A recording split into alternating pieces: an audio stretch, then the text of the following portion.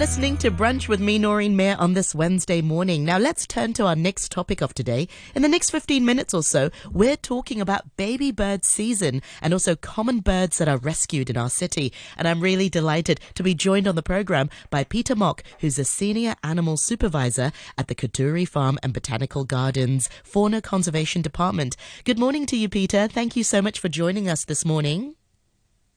Good morning. It's nice to be here. It's great to see you. And for our listeners, I'd love for you to hop onto Facebook, and this way you'll be able to see and hear Peter there as well. Now, I know you recently had a press conference with your rescue team, sort of sharing the difficulties in the rescue work of baby birds. Now, first of all, what do you mean by baby bird season? Right. So baby bird season is a term we use to describe a period within a year that most bird species in Hong Kong breed. So some people might not know, but most birds in Hong Kong, they don't make nests and lay eggs throughout the year. They mainly just, for most of them, they lay eggs and make the nest in early spring. So it's usually late March to early April. And then the baby birds will hatch in April and they will grow in the nest. And then by about September, they would be able to fly and they leave the nest. So baby bird season is a time we use to describe basically the period between April and September. And that's also the period of time where many arborist associations around the world would advise against doing tree pruning work during this period, because if you cut down a tree or you cut down some branches, you probably destroy some bird nests. Absolutely. And in Hong Kong and city environments, another thing would advise people to not do during, the period of April to September would be to repair your air conditioner. Because, when you have air conditioner at home, you have a machine inside and then you have a big chunk of it sticking outside the building. And a lot of birds that make nests in the city area, like sparrows or bulbuls, some of them like to make their nest on top of those air conditioners. So if you do air conditioner repair work during this period, there's also a chance that you might destroy some bird nests in the process. That's good advice. That's good advice. So don't repair any air conditioners and don't chop trees during this period. Now, Peter, how long does it take for the birds to sort of be in the nest until they can fly? What's that period? Right. So it depends on the species, but for many songbirds, for example, from the time the first day that the eggs was laid, it would take about 2 weeks for the eggs to hatch, and then the bird would stay in a we call it hatchling kind of stage for about 3 days, where it has no feathers and its eyes is closed. And then it would start growing feathers on about day 3 to day 4. And that would take about another 2 more weeks where they only had down feathers or some pins growing out of the wings. And then that is the stage we call the nestling stage. So after the 2 weeks of nestling, it would have another 2 weeks of actually growing some flight feathers. We call it the fledgling stage. So altogether, from laying an egg to being able to fly away, it would take at least about 6 weeks, 6 to 7 weeks for normal songbirds. Yeah. Yeah. Now, can you sort of share the number of baby birds being received in the previous years with our listeners? Right. So the birds we receive fluctuates a little bit year to year, and the factors there are a lot of factors involved. And just to give you a number, last year during the baby bird season, we received more than 900 baby birds in a single season. Wow. And that's actually a quiet year. The year before, in 2021, we received 1,300 baby birds in a single season. So this year, the baby bird season has only just started because it's only like early May. We've already received more than 130 baby birds already. And if the number continues, we believe we're going to receive more than 1,000 baby birds this year as well. Wow. What are some of the factors contributing to more baby birds being received or being rescued? Right. So there could be a lot of factors, but our rescue center is set up in 1994. And in the first couple of years, we received like a total of a couple hundred animals in total for the whole year. But in recent years, we are receiving about 2,000 to 3,000 animals every year. So not just baby birds, but any kind of wild animals, right? So we could think of two main factors that could lead to this increase of animals that we receive. The first one would be urban expansion, because when the city expands, more and more people are living on the edge of the city, so in kind of a rural area. and that increases the chance of people coming across an injured wildlife. And also because of urban expansion, like when the city expands, that means the forest areas are kind of shrinking. And when forest shrinks, some animals will be forced out of the forest and try to find food and forage in the city area. And that again increases the chance of human crossing path with an injured wildlife. So that could be the first contributing factor is urban expansion. The second reason could be education with more media coverage and also more education, social media efforts on our side.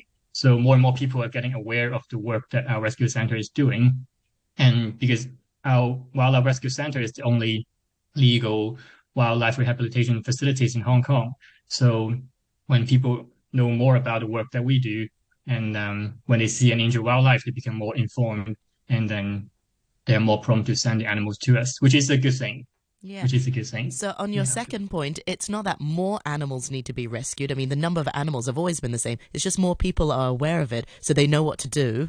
Rather than leaving the animal alone, they know that they can have an avenue to contact the Kaduri farm to rescue these animals. But it's also, I take your first point also, because of urbanization, that perhaps more habitats are being threatened. I remember years ago, I did a series called Chasing Tails, and we were talking about bats and also butterflies, and that their habitats are sort of being destroyed because there were more properties being built in the new territories. Right. And yeah, it's incredible that the rate of destruction that can cause to these habitats. Now, Peter, what are the types of birds that you are rescuing? I mean, can you sort of give us some of the common birds that you're coming across here in the city? Right. So the birds that we most commonly receive are also the birds that you most often see in the city area. So the bird that we receive the most are the spotted doves, which are like the kind of medium-sized birds that have like spotted in the neck. Around the neck. And around the neck, yeah. So spotted doves. And then in terms of baby birds, we receive a lot of tree sparrows and red-whiskered bulbuls. Those are the two birds that, if just these two species alone, accounted for about a quarter of baby birds we received last year. Oh, wow.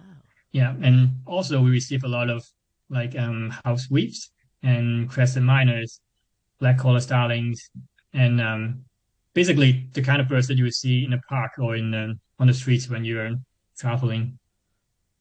Yeah. Yeah. I live in Kennedy Town area, and we have quite a few red-whiskered bilbills. Are they called bulbuls? Yeah. And I must confess, my aircon doesn't drip, but there is a pool of water where my air conditioner is in the living room, and there are always two of the red-whiskered bulbuls who always will come and have a bath there. It's incredible on a daily basis. Yeah, they like taking baths. Yeah, so it's become a bit of a bird bath for some of the birds in the area. Now, you mentioned just now that there's been an increase of baby birds rescued in comparison with 10 years ago. What other observations do you have on that? Why are more birds being rescued? Well, I mean, when more people know about our work, and then I mean, Hong Kong people in general have very good intentions, and they really want to help in wildlife. And so as long as they know what the right thing to do is, they would do it, which is to, in most cases, to send it to our rescue center, which is to send it to us. And then in the past, I mean, I think like more than 10 years ago, there was a trend when people find injured birds on the streets. What they would do is instead of sending them to a rescue center, they would try and rehabilitate the bird themselves. And that could lead to a lot of different problems. Like, for example, you don't know the nutritional needs for a baby bird, or if the bird has fracture or some kind of injuries and you don't know how to treat them, that could lead to very serious consequences and also a lot of suffering for the bird. So when people realize that wildlife rehabilitation is not something that anybody could just do at their home, and you actually need professionals, you need big facilities to carry out this kind of work. And yeah, I think more and more people are sending birds to the rescue center now. Yeah, Peter, I think you're so right. I think about 20 years ago, we found a bird in Pak Tam Chung, and the mother was nowhere to be seen. So my mum and I brought it Right. home. And sadly, the bird died after a week because, maybe it was sick or maybe it was really badly injured. And it just didn't have an appetite when we brought it home. Speaking of injuries, what are some of the injuries or what are some of the ailments that can happen to baby birds when you find them?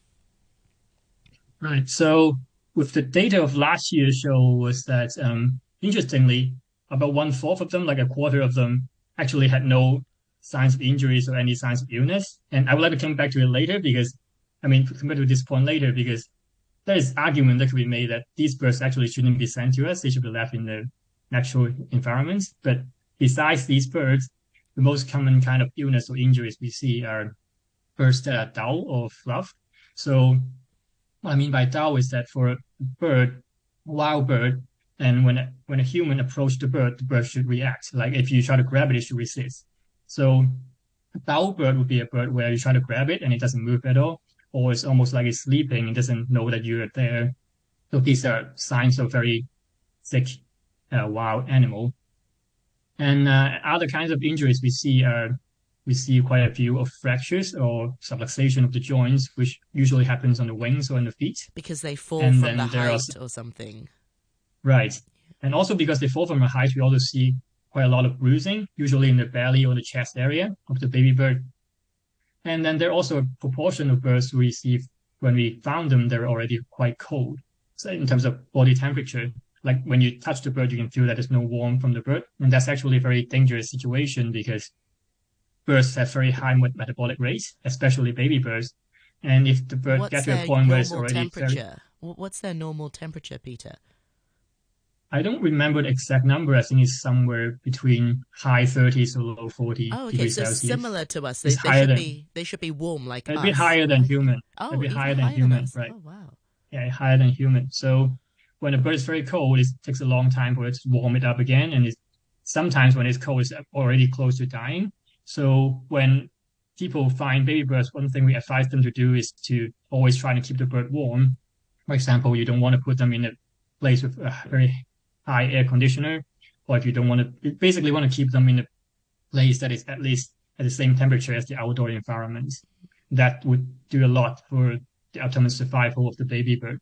Yeah. So yeah, that's basically the most common kind of injuries we see in our baby birds. Yeah, speaking of the public finding baby birds, how should the public sort of provide help to baby birds when they see one in distress? Should they sort of leave it alone or should they try and hold it? Or, I mean, what should the public do when we see a baby bird sort of lying around?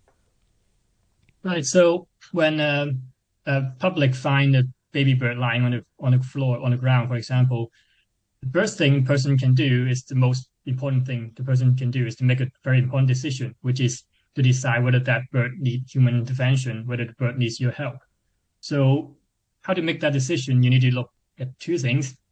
First is whether there's any signs of injuries or illness. Signs of illness is like what I just talked about, like being very dull or sleepy, or you look for any blood on the environment, any bleeding, and any fracture. I mean, fracture is for general public is actually hard to tell. But then, given that most animals are supposed to be symmetrical on the outside, right? So you can try and compare the left side of the body to the right side of the body. So, for example, is the position of the wing very different from the position of the other wing, or if the bird is using one foot instead of using another foot. So all these are signs of possible subluxation or injuries in the bird. So when you see those injuries, then yeah, absolutely, the bird needs to be sent to a rescue center. You should send it to us. And if the bird has no injuries, then the other thing you need to look at is the age of the bird. So in terms of baby birds, like I said, there are three different stages before they can fly, right? So for birds that are fledgling birds, which means birds that you could tell they almost look like normal birds, but then the feathers are not fully grown. Maybe the feathers are a little bit shorter, and you could tell that they have very good mobility. They could walk around, they could jump around, but they couldn't fly. So these are the birds that actually, even in nature, they're supposed to spend a few days on the ground because these are the birds that they just gain their ability to walk around. And just like children, they are curious. So they would like to explore the area around the nest. Sometimes they would jump from the nest to the branches and jump back. And sometimes during the process, they would fall to the ground. And when they do fall to the ground, that is the period of their life where they will learn to try to find shelter. And also, when the parents come down to the ground to feed, the parents will still feed them and also pick up food on the ground. And they would learn and observe from the parents to like what kind of food they could pick up from the floor that they could eat. So if you see a fledgling bird and that is not injured and is in a safe environment, by safe environments, I mean there's no car going to hit it or there's no feral cats or feral dogs around the area, then you can actually leave that bird there. It's where it should be in the natural environment. But if you see birds that are younger, which means the nestling or the hatchling birds, which only have down feathers or even no feathers at all, then those are the birds that actually should still be living inside the nest. So for whatever reason, maybe some kind of accident, they fell to the ground. And if they have no injuries, then it still needs your help. But the first thing you can do is not to directly send them to us, but instead you can try and look around because, like I said, these birds, they couldn't move much yet. So if you find it on the ground, you look up, the nest is probably nearby. If possible, you can try and put the bird back to the nest. Observe your personal safety first. So if you can reach the nest, then put it back. If you can't, you can try and find some kind of container, put some substrates on it, like putting some leaves on the bottom of it, and then put a bird in there. And you can try and put that container on the tree as high as possible and as near the original nest as possible. After that, you can try and walk away for about 5 to 10 meters away, and then try and stay and observe for about 15 to 30 minutes and see if the parent's bird will come back to feed the bird on the new nest that you built for it. Because birds sometimes fall from the nest even in nature, and the parents know that. And when they find that a chick is missing, they will sometimes go around in a nearby area and try to find that bird. If they could find that chick, they would feed the bird where they found it.